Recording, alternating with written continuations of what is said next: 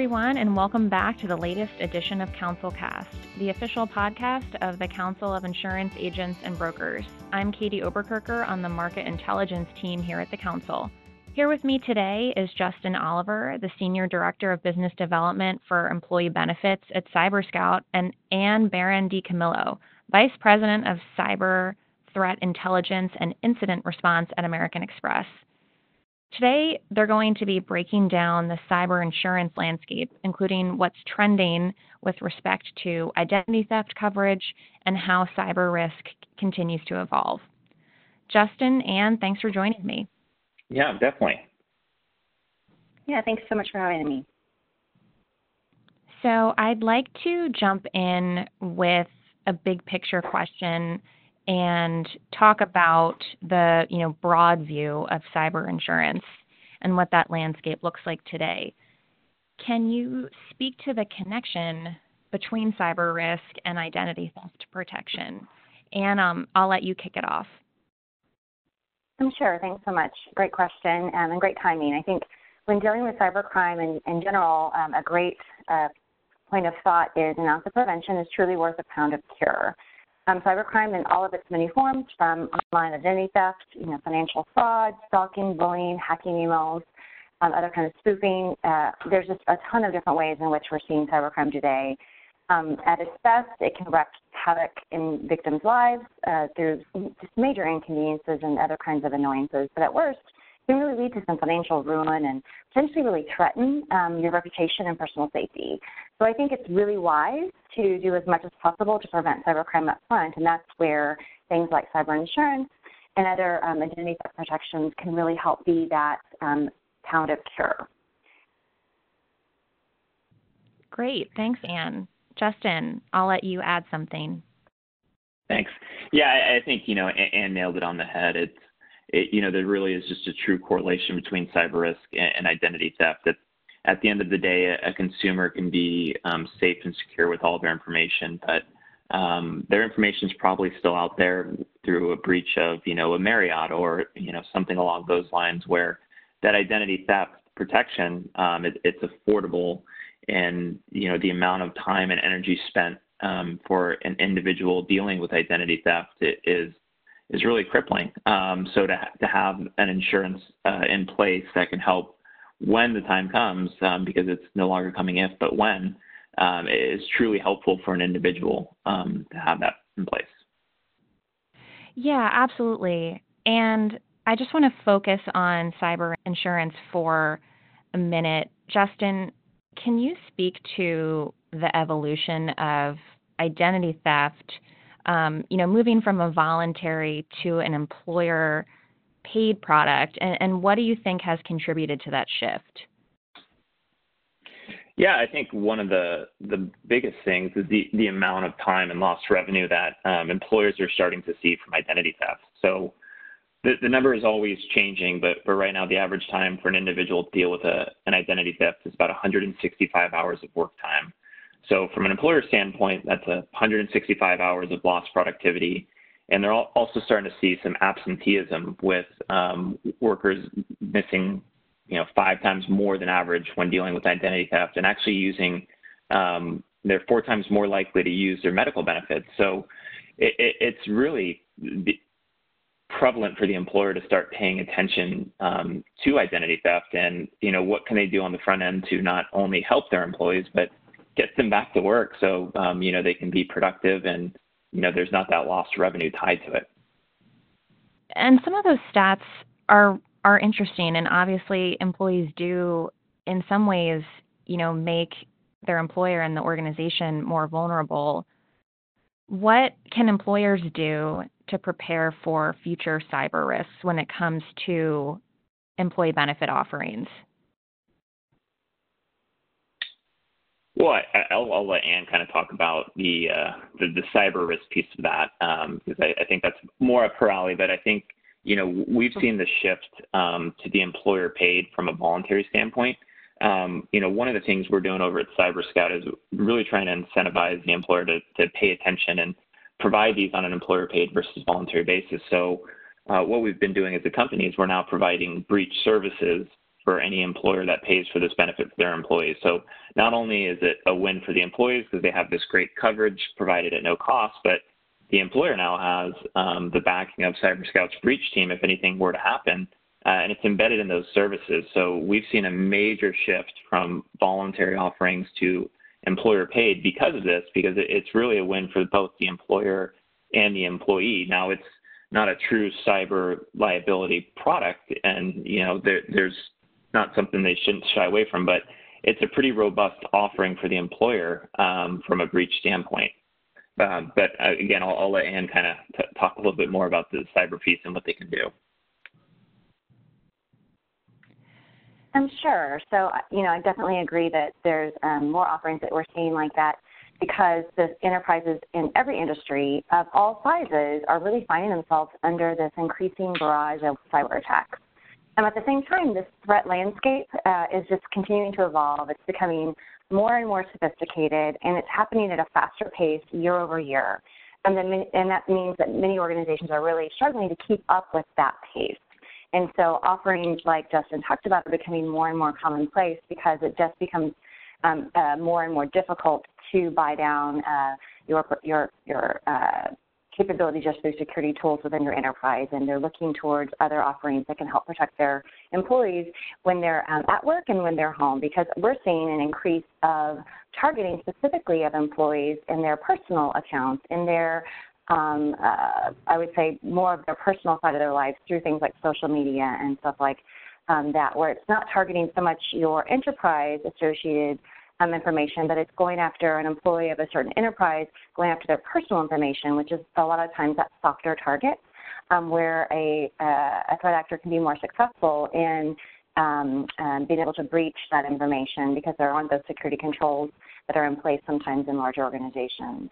Needless to say, the days are gone when a firewall alone will be sufficient to protect us against cyber criminals or other related groups. There's just this continued proliferation around connected devices, along with more flexible working practices, which is just compounding this complex partner ecosystem where we see organizations with the boundaries around organizations just ebbing and flowing.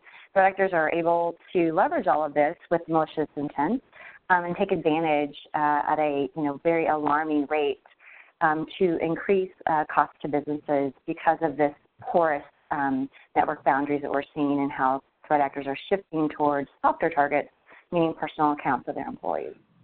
So, Ann, like you said, these attacks are happening at a more rapid pace and they're becoming more sophisticated. So given that the cyber risk landscape is constantly evolving, as a cybersecurity expert, how are you working to scale these types of strategies on a global level? Great question. I think it's continuing to look at the existing capabilities, or really looking at your risk posture and making those risk decisions associated with the ever-evolving changes in your landscape. So you have to kind of understand what risk tolerance level you have first as a business. And then from there, you can start to look at the evolving landscape to see where you might want to make some new investments based on what is the highest risk to your specific organization. I think one of the things I've seen in my 20-plus years working in technology and cyber is that there's no single solution for any enterprise, and so you have to understand what the risks are specific to your organization and then apply the specific controls to buy down that risk. We can't buy down every risk. There's no zero ability or zero getting to 100% lockdown infrastructure. I mean, unless you're just not on the internet, which is not really an option for many small and medium-sized businesses and large corporations today. So I think it's understanding your risk posture specific to the risk or to the threats that are targeting you, focusing on those things first. I think there's a prioritization, too, that we need to focus on. I think I see a lot of times organizations try to boil the ocean and address everything, and that's just not applicable either. I think you need to really prioritize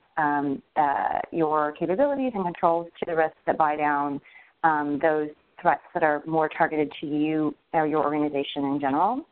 And then also I think the other thing I see a lot of times that organizations struggle with is this ever-increasing noise that comes from threat intelligence or alerts that really can become a distraction. And so I think there's an aspect of really understanding, really trying to dial down the noise so they can focus on the alerts that matter and prioritize those alerts for resources to address. I think more data isn't always a good thing in cyber, and so being able to find the dirty needle in a stack of needles is really important. Being able to focus and prioritize your resources to the things that are going to help buy down that risk. It becomes that kind of cyclical review. It's not something you do once a year and you put the plan away. It's got to be looked at on a continuous basis with a lens towards where the threat environment is evolving. Absolutely. And just to follow the thread of this topic, what recommendations can you give some more mid-size employers to better protect and educate their employees when it comes to cyber risk and identity theft? Definitely a security training program that's done on a continuous basis to your employees. I mean, if you think about it, where you see threat actors having the most success is through phishing campaigns. So the delivery of the malware or either through the link or through an attachment to the inbox. All it takes is one click for that malware to be able to execute in your environment. So I think ensuring that you have a security program in place where you're educating your employees.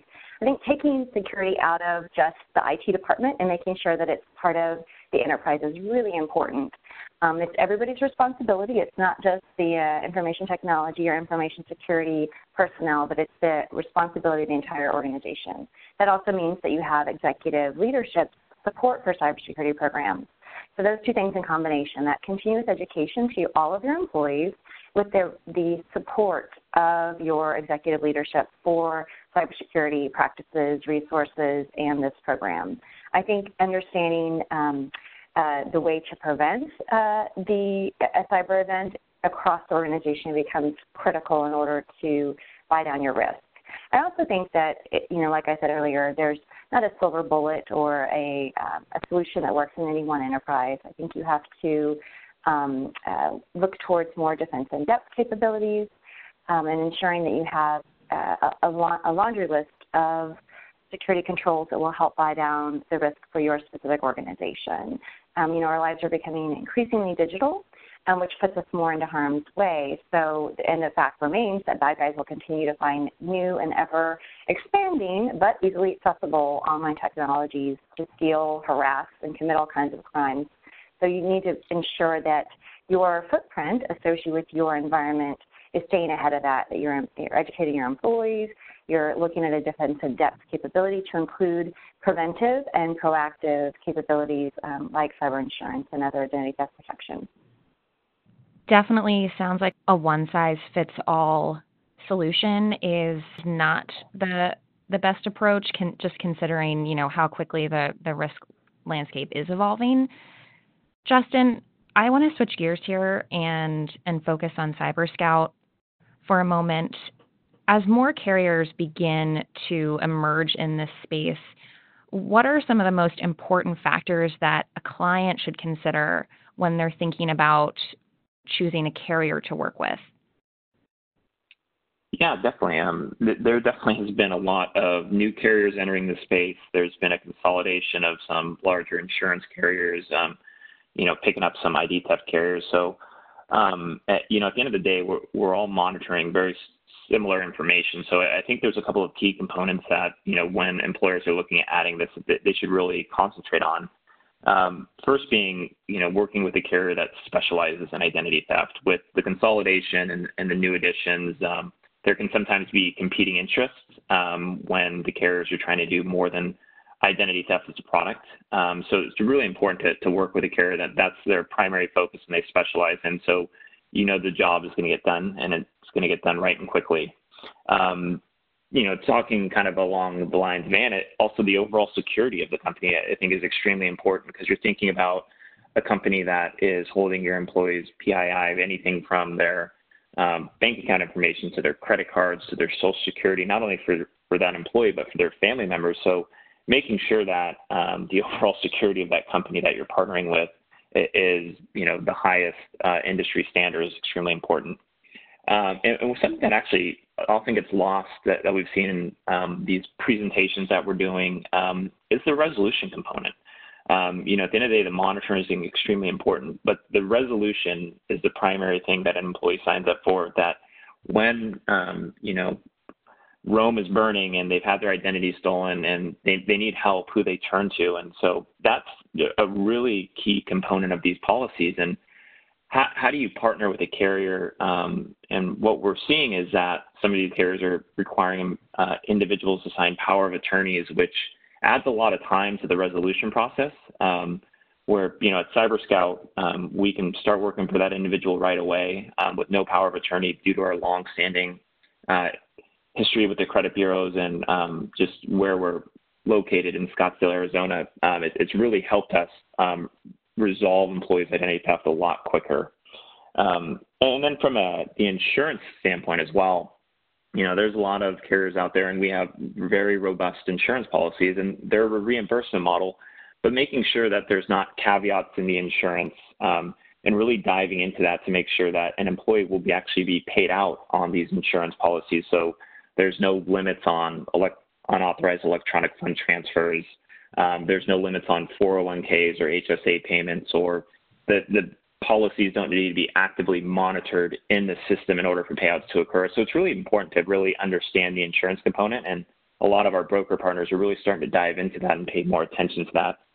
And then the last, what we've also started to see is, as this has developed and become more and more popular, is having a partner that can provide a benefit to not only your international employees, but protecting those employees that work in the U.S. and are traveling internationally if something were to happen, that they have access to those benefits. So really making sure that this is not just that you can only use this benefit inside the U.S. is becoming more and more popular amongst the broker community and some of the clients that we're working with. I want to finish up here by just posing a bigger picture question. I'll start with you, Justin. The insurance industry has been known for its protective data posture. So what do you think is the future of identity theft with respect to data? Yeah, what I probably see happening is that the cyber risk and the identity theft are going to start to be sort of a combined offering. Right now, we're talking to two different sides of the house. You have your IT folks that are concerned about the overall cyber, and then you have the C-suite and the HR team that are really concerned about protecting their employees' identity. So I think over time, what we're going to see is those two sides merge together. So we're pretty excited. We just rolled out a cyber liability product. Again, more geared towards the P&C producers because they're having different conversations. But what I think is going to happen over time is that the cyber liability and the identity theft offerings are going to be combined, to get better discounts, to make it more easier for the employer to just kind of have one policy under one roof that not only protects the overall security of their company, but the security of their employees' identities. So that would be kind of what I would see happening in the next few years from my end. But I'm sure Ann has more insight on that as well.